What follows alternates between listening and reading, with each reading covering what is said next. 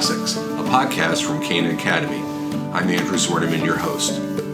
In this episode, we explore one of the most enduring works in philosophy, Plato's dialogue, the Phaedo. Joining me for the interview is my colleague, Mary Frances Loughran, Director of Writing and a Master Teacher here at Cana Academy. We recently posted Mary Frances's new guide on how to lead a seminar on the Phaedo. It's a wonderful tool for teachers, and you can find it at our website. Just go to www.canaacademy.org and visit our shop. You'll find the guide there. It has strategic questions section by section on how to lead a great discussion on the Phaedo. Plus, it has a great set of questions to give your students for writing assignments. I hope you enjoy this episode of Classics. We recorded our discussion at the Cana Academy headquarters in Falls Church, Virginia. Good morning, Mary Frances. Great to see you here today at Cana Academy. Good morning. Thank you. Hey, congratulations on the publication of your new guide on Plato's Phaedo. Thank you again. It was a great exercise to work through this dialogue again. I've taught it several times over many years, but it's been probably 4 years since I taught it, so it was great to revisit it and work it out in a way that I haven't before, right? To prepare it for somebody else to be able to teach it in a seminar is different than just preparing yourself every day for a seminar. So that was a lot of fun. Yeah, my experience is when I work on one of these guides, either as a writer or an editor, I'm kind of fired up to jump back into seminar and get a discussion going with some students or colleagues. So it's a great exercise, and I love the way you put it. So as the teachers delve in with their students to get through the Phaedo, what background should they know? And how much of it should they share with their students? Well, the first time I taught this dialogue, I think I was 2 years out of college, and I had majored in philosophy, but not ever having read this dialogue.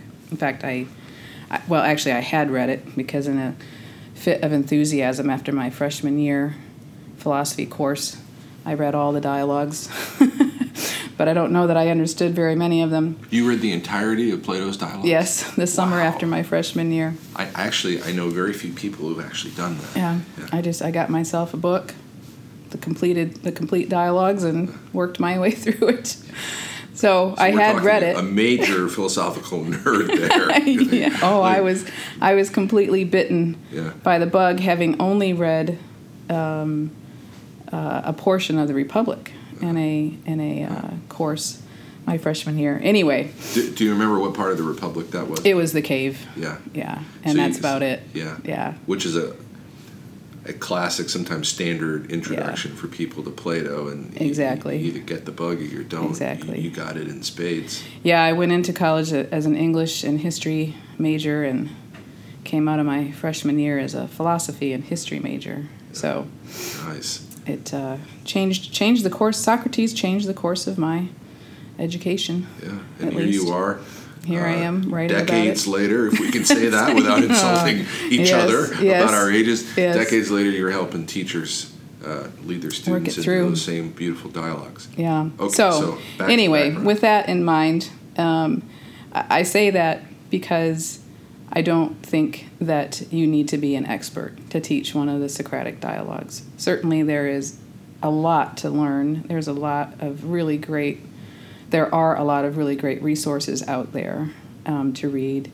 A.E. Taylor, Vogelin, if you're up to the task, Grube. There are a number of scholars that are really worth reading and can be very helpful. But it's absolutely possible to pick it up and read it carefully, mark it up, and go in with some good questions, many of which are just going to be Socrates' questions or the questions that are asked of him. So I don't think that a teacher needs to share much of that, actually, with the students. It would be helpful if the students understood the historical background, right? That why is Socrates sitting in this jail cell?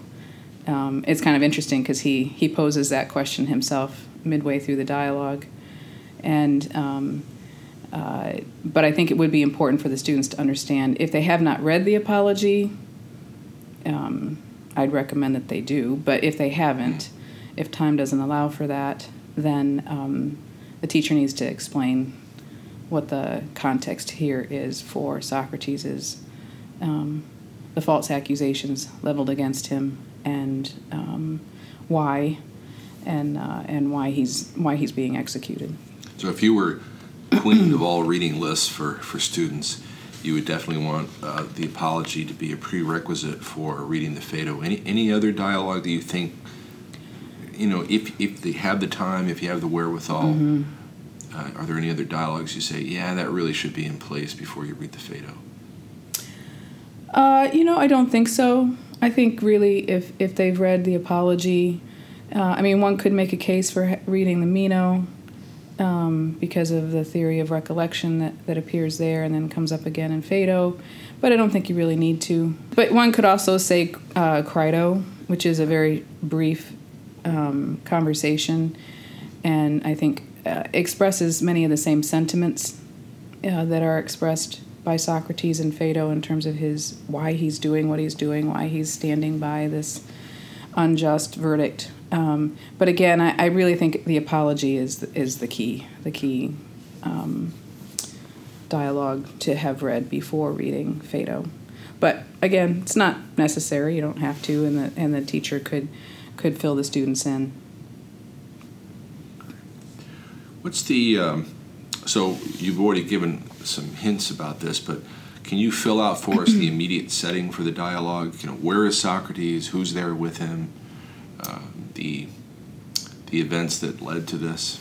Right. So, as I mentioned, he's been sentenced to death in what was basically a kangaroo court on trumped up charges leveled by a terribly corrupt group of individuals who wanted to see him gone. Much of that has to do with the loss by the Athenians in the Peloponnesian War and the desire of the Athenians to blame somebody for what happened there. At any rate, he's been awaiting his execution.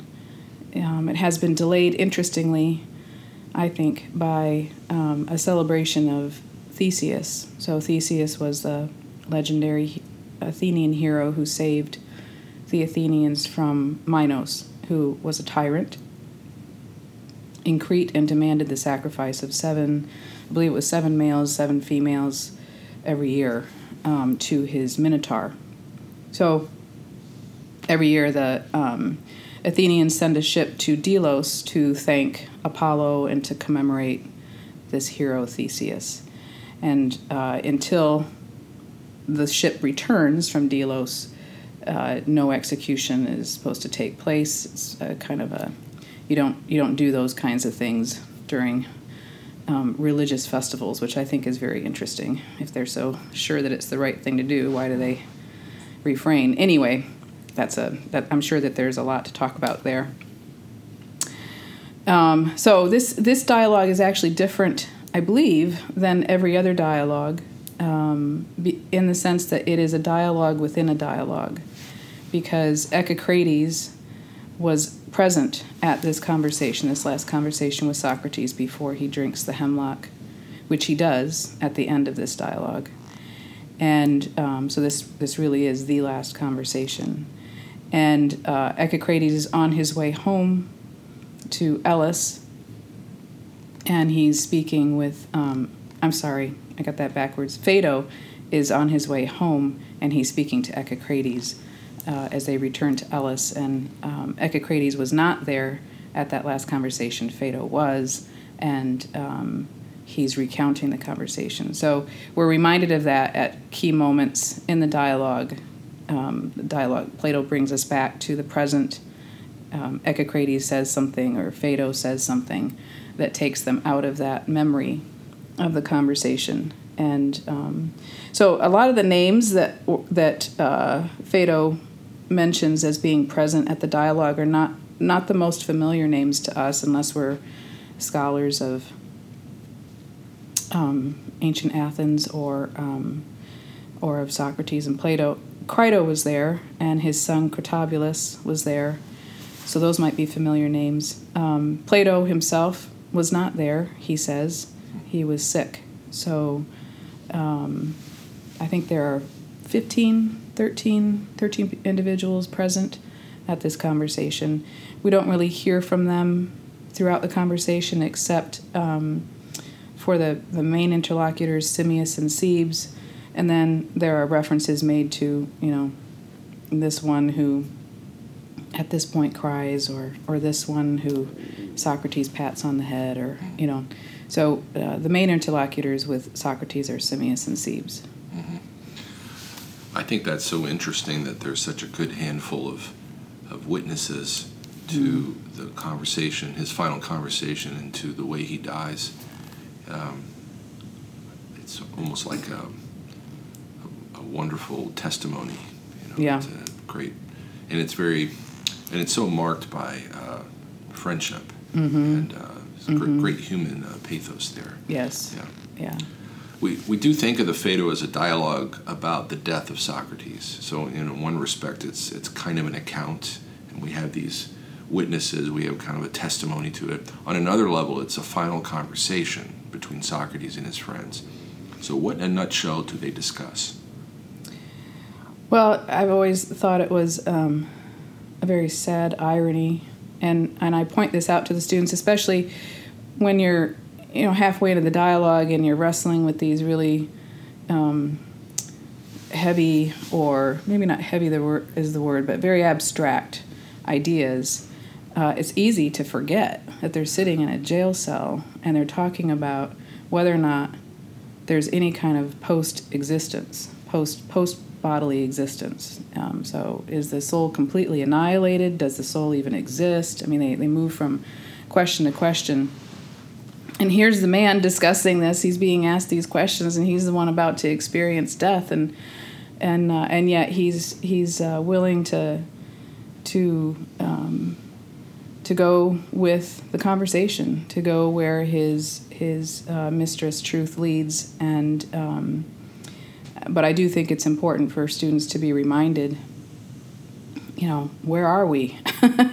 What's the setting here, and to note that dramatic element that Socrates is a very loving and caring father to these younger, well, they're not all younger, but many of them are younger, and he's trying to impart hope to them, knowing, as they say, that he's going to be gone soon. And so they want to get as many things clear now as they can, because they know that he won't be around to ask. It reminds me of how, we might do that with our own older members of our family. As they age, we want to get some things straight, because we're not sure if we'll have the source any longer. And once that source is gone, what will we do? Mm-hmm. And on these questions that are so pressing for these young people living under a pretty tyrannical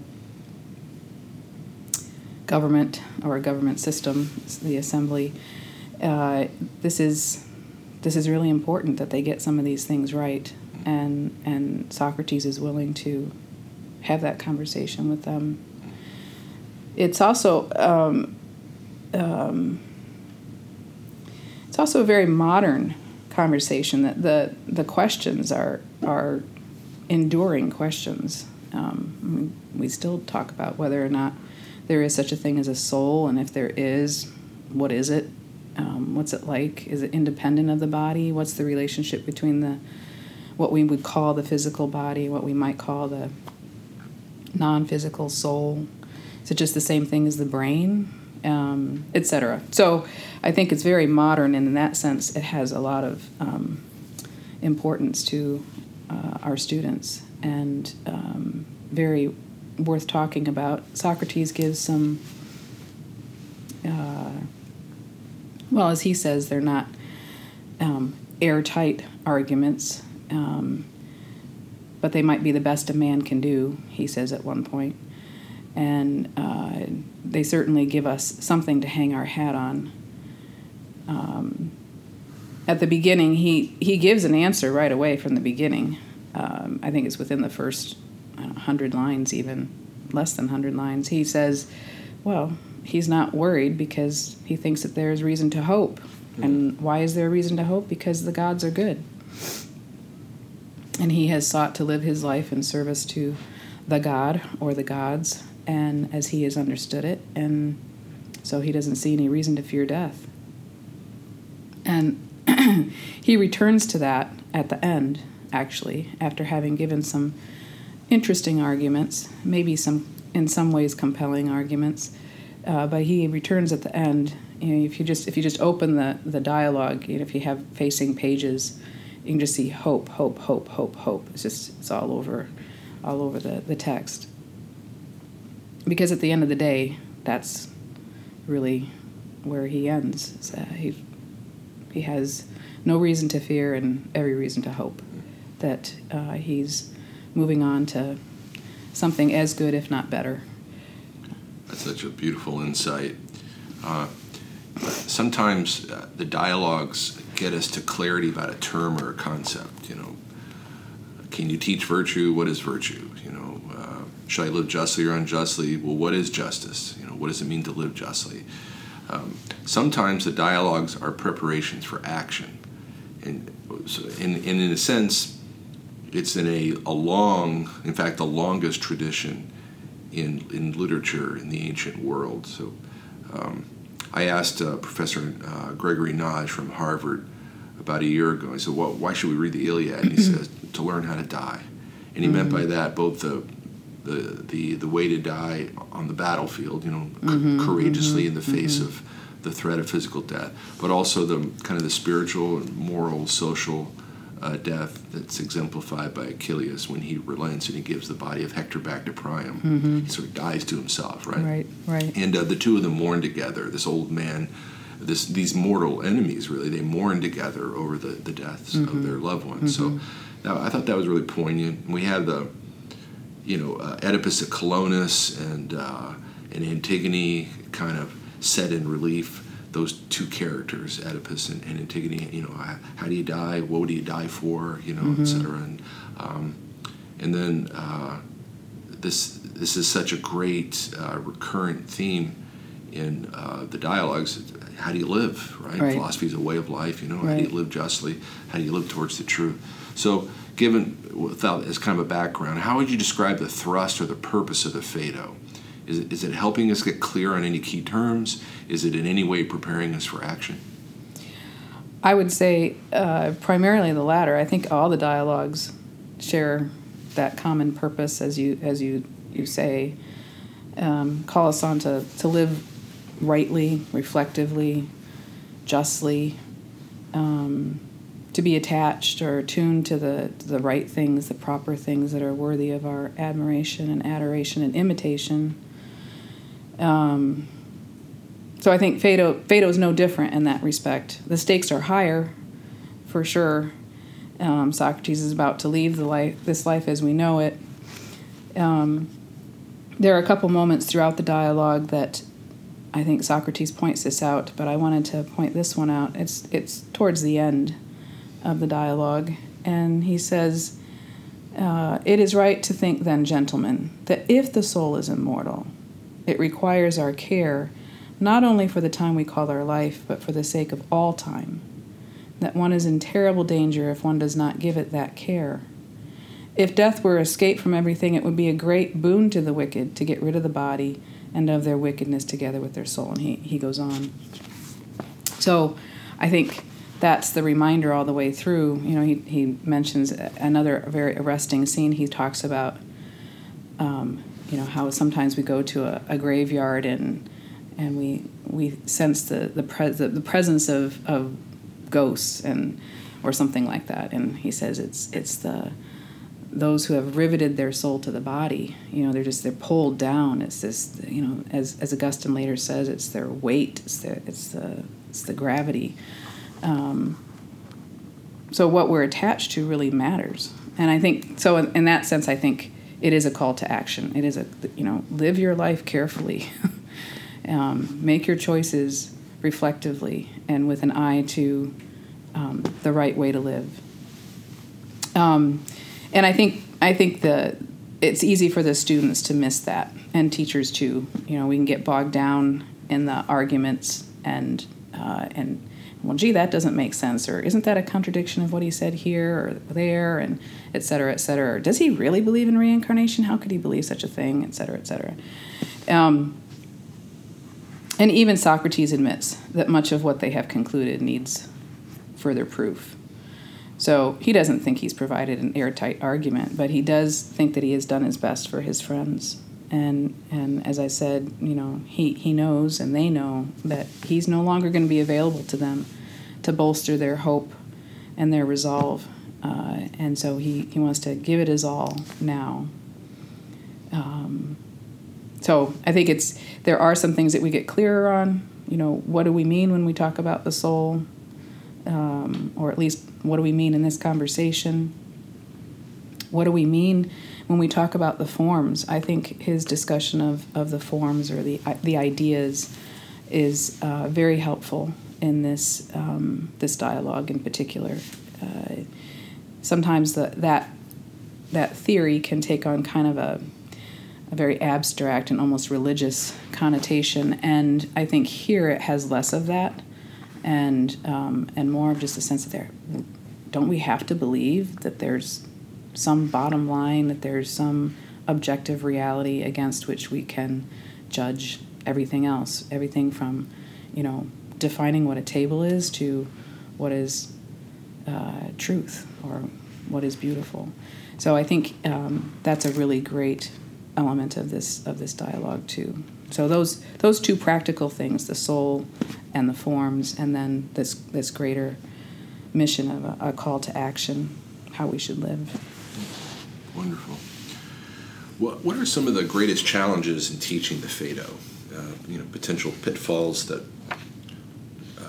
students might hit, or teachers might lead their students into, and are there difficult sections to navigate? Sections more difficult than others? I think once we hit the big objections of Simmias and Siebes, which are in modern terms biological materialism and epiphenomenalism. Now, I wouldn't use those words with a student because they don't need it. I'm impressed that you can say epiphenomenalism on a podcast without tripping up. It's that philosophy background. That's right. That's what I learned in philosophy classes, how to say the words. Now you're so literate. You're so good with language. But that's a $25,000 term. Yes. Well, I think we face those same claims today. We don't necessarily call them by those names, but I think that the danger in this dialogue is getting, as I mentioned before, stuck in the weeds or losing the forest for the trees. Is that how that saying goes? Could you actually stop and just say a little something about each of those objections? Each of those terms: biological materialism and epiphenomenalism. So there you go. Yeah, I've said it twice now without dropping the ball. Well, the epiphenomenalism is basically saying that anything that we think is our soul, or any manifestation or any experience that we have that we think is soul-like, is really nothing more than sort of the residue of our body. Biological materialism is actually very similar, right? And what it boils down to is there is no such thing as anything other than biology. So if you think that what you're experiencing is even something like the mind, they would say no. You don't have anything like mind. You don't have anything like free will. It's all it's very deterministic and genetic. All you are is what you are genetically and biologically, and so anything that you think is more than that is just false. So, or is the workings of your biology. And I think, boy, we hear both of those things quite frequently, probably especially the latter. I think a lot of the atheists that are very popular right now are making that argument, and it really is an argument for determinism, and a lot of the psychological and psychiatric theories and conclusions would say that we really are pretty much determined by our biology and our genes. So I think personality types, right? And so you're not truly free. You sort of there's nurture and there's nature, and there's a heavy emphasis on nature, and right, and it's deterministic. Right. So I think those are really, really substantive objections, and I think it's important for students to take them seriously. Maybe especially students who are not inclined to do so. They may have a lot of faith, and they may have a way of looking at the world that is informed by Christianity, and but they probably more than anybody else need to take on these objections and see what they can do with them. And Socrates is a great help. So I think that, but as I said before, I do think the danger is getting lost in the weeds. And there is a point in the conversation that's actually very poignant. There's a division between the first part of the dialogue and the second part of the dialogue. You could divide it in lots of different ways, but this is one division where Socrates has dealt with some trivial is not the right word, but they're less powerful arguments in the first part, and he's kind of, dealt with them, and at the same time he has helped his interlocutors clarify, or at least state, some important things that they do want to hold on to.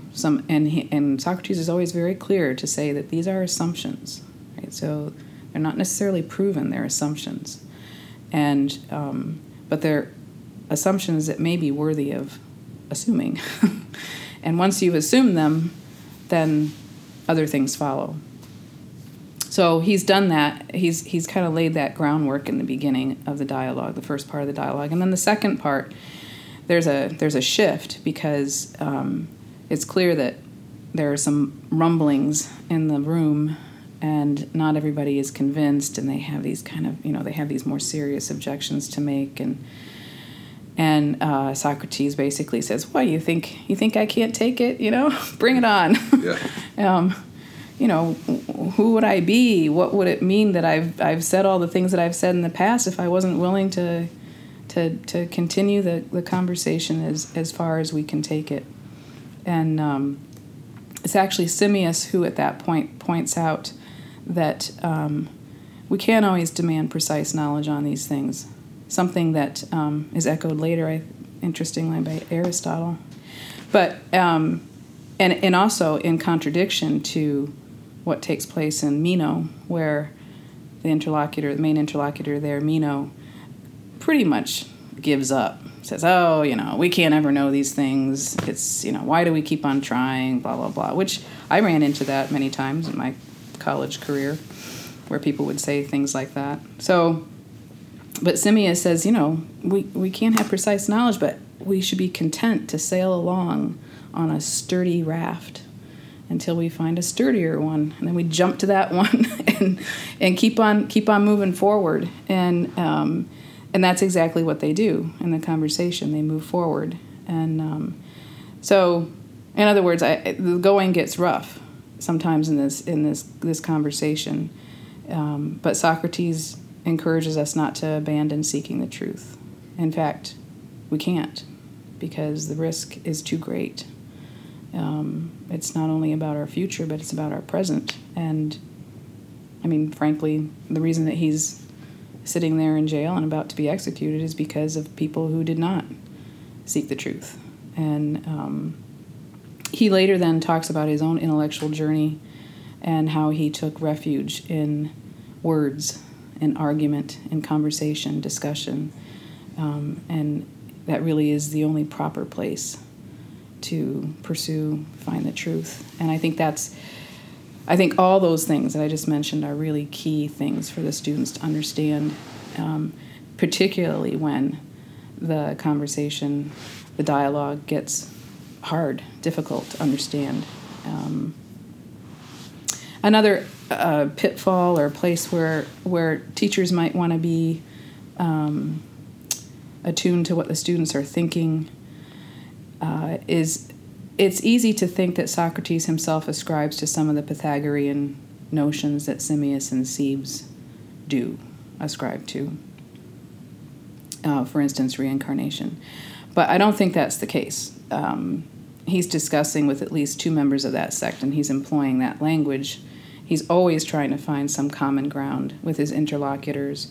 Can we start with this assumption? And the careful teacher can lead her students, if they're reading carefully, to see that it's not the assumption of reincarnation that is ultimately accepted. It's the assumption that there is such a thing as truth. It's the forms. That's what's accepted as being bedrock. So he uses the language of reincarnation, in a sense, to get inside their box, in the Pythagorean box, in order to talk to them about truth and the forms. Right. So I think that's the teacher. It would be helpful if the teacher would make sure that the students see that if they're not seeing it. I never think it's a good idea in a seminar to be heavy-handed and start lecturing about these things. But you can take them to the text and you can say, okay, well, see what was accepted here and what wasn't accepted, and see how even when something is proven, the soul's post-existence or post-bodily existence is proven, Socrates comes back at it again. Yeah. Well, he already proved it with the reincarnation thing. Well, that's not something that he cares about. What he does care about are that the soul is akin to, it's more like these things which are divine, and that's the gods, that's the forms that are everlasting. So I think that's important. That could be a pitfall for the students and for the teacher. That is a really good reminder. It seems to me that's akin to something that I try to do with students before we read the dialogues for the first time. I give them a little bit of history of some of the things that you mentioned earlier, the Peloponnesian War and what that meant for sort of the collapse of Athenian culture, and the rise of corruption, and the requirements that for words, for reasoning, for persuasion, for a new kind of exchange, where the drama had been so important in the experience of catharsis. In a sense, that whole construct, that framework for working things out has sort of collapsed. And, but if the dialogues were a new form of drama, that means the careful reader has to look at who's saying what to whom at what point in the conversation. Exactly. Kind of like the way we explore actors in a play or characters in a play. Yeah. There's also another pitfall which occurred more often than I would have thought it would have occurred with students, is that they, looking at some of those dramatic elements, they interpret them incorrectly, and part of that's because of the wider culture, claiming everybody's homosexual, and so they would sometimes think, why is he playing with somebody? I can't remember which character it is. Why is he playing with his hair? I said, well, he's an 80-year-old man. It's like he's patting his head. It's not, it just, so there are things like that it's good to dispel them. Otherwise, a young student reading these things for the first time can really get sidetracked by some of that stuff, which is unfortunate because it's in the air. Another thing too that they can get sidetracked by is they might bristle at the notion of the forms, and especially how he uses them. He talks about coldness, fleeing before the heat, and it's a funny way to talk. And so I always did an exercise with my students, which they still come back to me, years later, and they say, I remember that conversation we had about tables. And it was about tables. About tables. I was trying to come up with a a good example of what he's getting at, right? So how is it that children, little ones who are first learning how to speak, can recognize what a table is and what it's for so quickly? And they'll I remember my kids building little forts outside on tree stumps. The tree stump was the table. It was the center place of their little home. And anyway, the point is, we would do this exercise where I would try to help them. I would push them to define what a table is. And it was really hard. It was really, really difficult to do so. And so they began to understand why defining things and the use of language and defining your terms is so important and not always so easy to do, and has something to do with the purpose of a thing. That was also kind of a key thing that they took away from that conversation, which then helped when we read Aristotle. But also on the heels of what you mentioned, the Peloponnesian War, Thucydides has that great passage where he talks about the civil war in Corcyra and how language was inverted. What had been deemed to be good was now bad, and what was, so the changing of language. And that's very relevant in the world today, the meaning of words and defining things carefully. So anyway, all of that is to say that when a teacher can help students understand the relevance, and I don't like to use that word, but importance maybe is better word, to these things that he brings up, to these ideas that he brings up, it takes it out of just this pure academic exercise, and that's important, I think, for this dialogue. Yeah, it's not a pure academic exercise. It's not even a pure historical exercise. We're not doing archaeology, right, in order to understand ancient Greece. Right. I mean, one would need to understand the dialogues in order to understand what's going on in ancient Greece. But at the end of the day, I think what you're pointing to is the one of the great payoffs for reading the dialogues, that we actually see things more clearly, right, actually understand things, and right. when we see and understand, we can take responsibility. Yeah, these are enduring questions, enduring concerns, and it's a great opportunity for reading this dialogue is a great opportunity for getting some of those things clearer, getting our heads straight about the fact that there is something objectively true. Well, let's push this a little bit further. I like this. All these tips are terribly helpful, by the way. So let's pick up that language that I used just a minute ago on payoff. Maybe that's a bad word, but why is Plato's Phaedo a classic text? It's a classic meaning it's enduring, and we assume that it's enduring for good reasons. So why should students read this text? Well, and in asking that, it's not to reflect badly on everything you said. Sure. Everything you said, in a sense, is an apologia for reading the text, but maybe Hope you so. could kind of push through, push through to emphasis. Why this text? Yes, I think there are so many. I mean, beyond the apparent subject of the conversation, which is the soul. I mean, sometimes people will call Phaedo "On the Soul," subtitle it "On the Soul," and that's hugely helpful and important for the reasons I mentioned before, because those are enduring questions. We still have those questions about whether or not there is anything after death of the body. Is there such a thing as a soul? Are we free? All those things are still important questions that we wrestle with.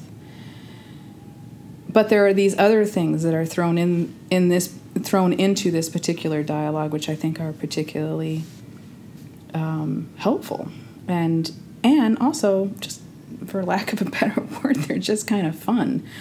The conversation having to do with, as I mentioned, defining things, that's really helpful, and it's also fun. The students really get a lot out of that. Another one that's also helpful and fun, and that they can, you know, kind of get their arms around, is what he says about the senses. This is another place where the students, you know, a good teacher is going to help the students not get sidetracked. Right from the very beginning, I mentioned this passage before, he says, you know, it's really his hope and his trust in the gods that is his reason for hope, and that helps him to face death without fear. But he mentions, you know, he says, well, and then there's the language of the mysteries, and they say blah, blah, blah, and that's, you know, that our souls are imprisoned in our body. And he says something like, well, that's an interesting but difficult thing to understand. And then he moves on to what he thinks. Now, sometimes the students think that was the answer. So they go for that Pythagorean thing, you know, which, you know, is this Gnostic belief that gets, you know, pulled up over and over and over again throughout history, and we have it in its own, you know, incarnation today. And that conversation is a really fun conversation to have. Well, why would somebody say such a thing? Or is there a way in which Socrates does ascribe to that? Because it does kind of come up again. He uses that same language when he talks about how our senses deceive us. And that, again, is a really wonderful conversation. It's a great moment for the students, and they begin to understand that even if I'm not going to ascribe, and I don't think Socrates does ascribe to the fact that, you know, our souls are imprisoned in our bodies. I don't think he believes that. But I think he does believe, and the students begin to understand why he would believe, that there are some real problems with our senses. They don't always give us accurate information. Sometimes they deceive us, and sometimes they can't give us any information whatsoever. Well, maybe not whatsoever, but they can't give us very clear information sometimes of the very biggest things, the highest things, the capital T truth. So that is, not only is it a payoff, but so these other conversations that are embedded in this bigger conversation about the soul are really helpful and important, and they're also just a lot of fun. They're great food for discussion, and the students really, I think, get a lot out of it. At the end of the day, they might not really get.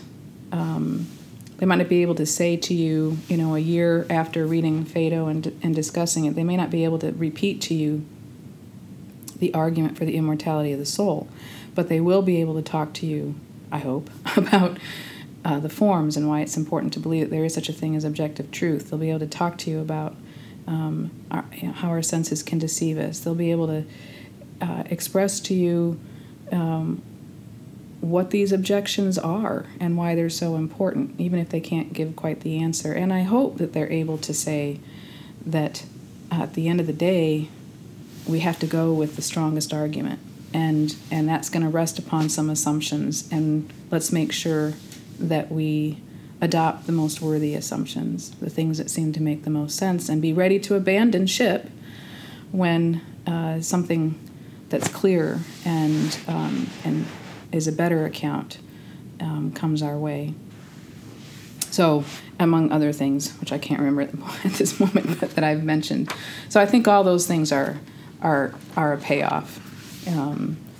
And also we see, you know, going back to what you said about this being a drama, we get to see more of Socrates' character, and maybe more so than in any of the other dialogues. We really get to see him and how he cares for, loves these guys that have been following him and trying to learn from him, and he's trying to give them his best shot before he leaves. And you've painted a very hopeful picture, or I should say, maybe you've accounted for the content of the dialogue in a way that seems like we arrive at an experience of hope.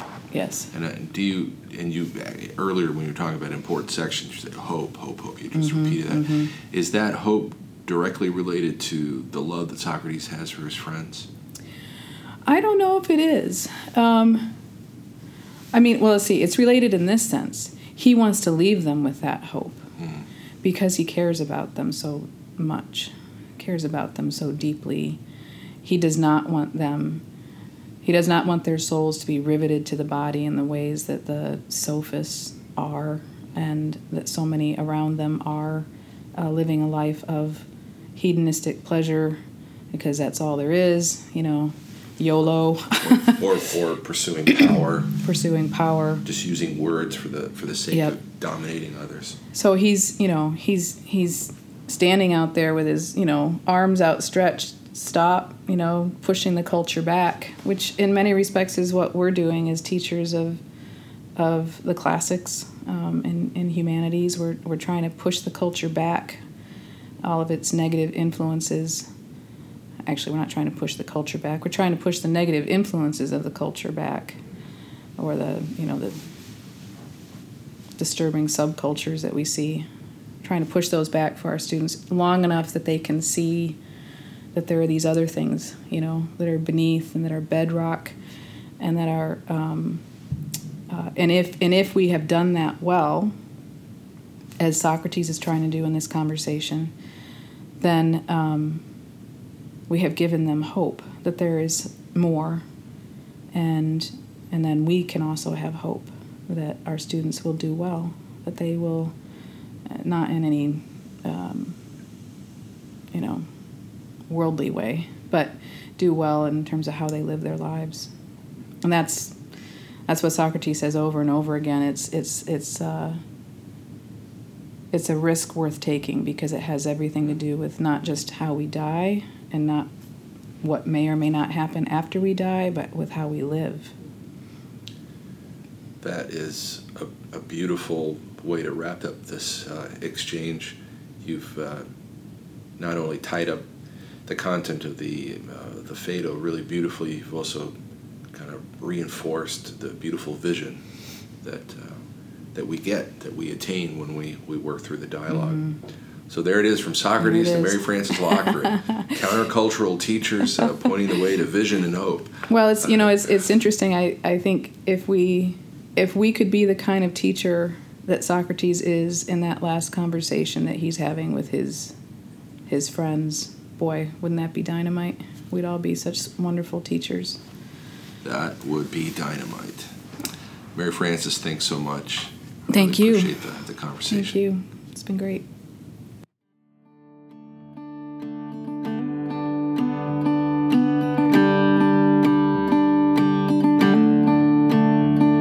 Thanks, everyone, for listening to this episode of Classics. I hope you enjoyed the interview and will keep the conversation going. We have more great episodes coming soon, so please join me again and bring your friends and family. Be sure to like and subscribe to this podcast on Apple Podcasts. The producer of this podcast is Helen DeSalle-Zorneman. Thanks, everyone, for listening to this episode. I'm Andrew Zorneman, your host. For everyone at Kane Academy, we look forward to meeting you again on Classics.